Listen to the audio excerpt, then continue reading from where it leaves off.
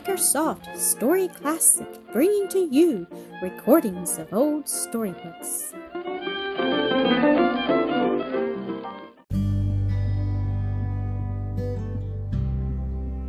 Forgiving an Enemy.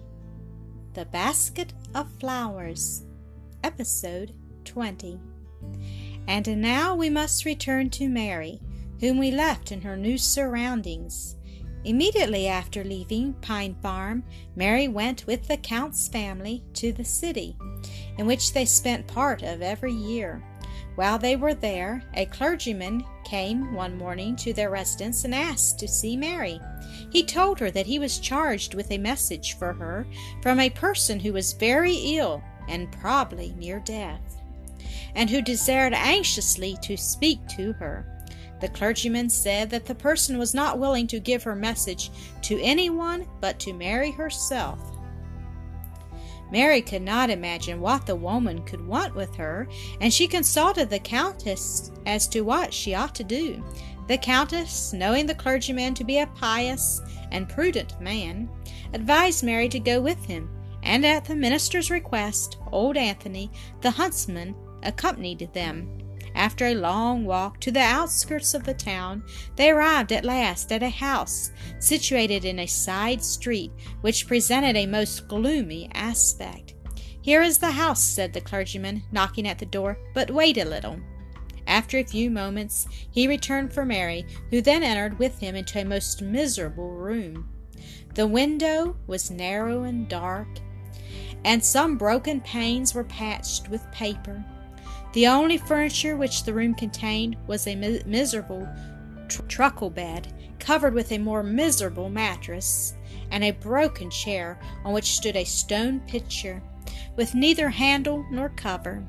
On the miserable bed lay stretched a figure which to Mary's eyes seemed more like a skeleton, but which she gradually made out was the form of a woman in the last stages of illness. In a voice which resembled the rattle of death, this miserable creature sought to speak with Mary, who trembled in every limb.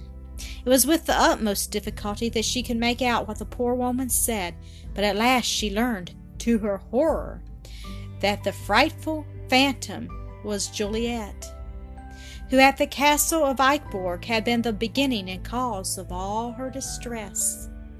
After being turned away from the castle, she had gone from bad to worse, until she had sunk into her present state.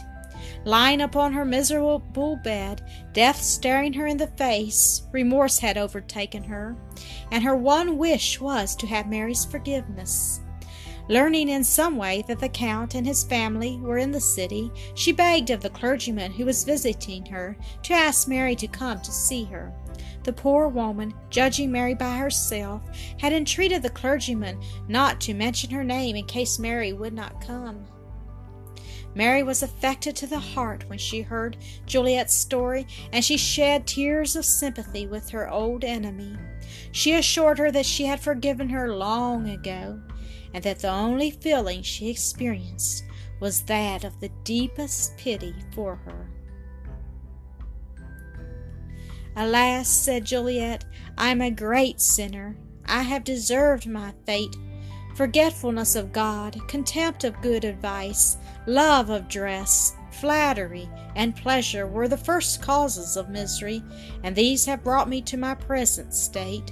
Oh," cried she, raising her voice to a shriek and weeping bitterly, "that is nothing to the fate which I fear awaits me in the world to come. You have pardoned me, it is true, but I feel the weight of God's anger now settling on my soul." Mary conversed long and earnestly with her, endeavoring to point her to the Saviour of the world, who would receive her if she truly repented. At last she was obliged to leave her without being satisfied as to her state of mind, but the idea of the unhappy Juliet dying without hope continually pressed on her mind and weighed down her spirits. She recollected her little apple tree in blossom, withered by the frost, and what her father had said on that occasion. The most consoling words he had said on his deathbed presented themselves to her mind, and she renewed the promise she had made to God to live entirely to his glory. To the Countess she related her discovery, and that generous lady sent the unhappy Juliet medicine, food, and linen, and everything which might tend to relieve her illness. Too late, and at the age of 23, the once beautiful Juliet, reduced to a mere skeleton and disfigured by disease, died without having given evidence of a changed heart towards God.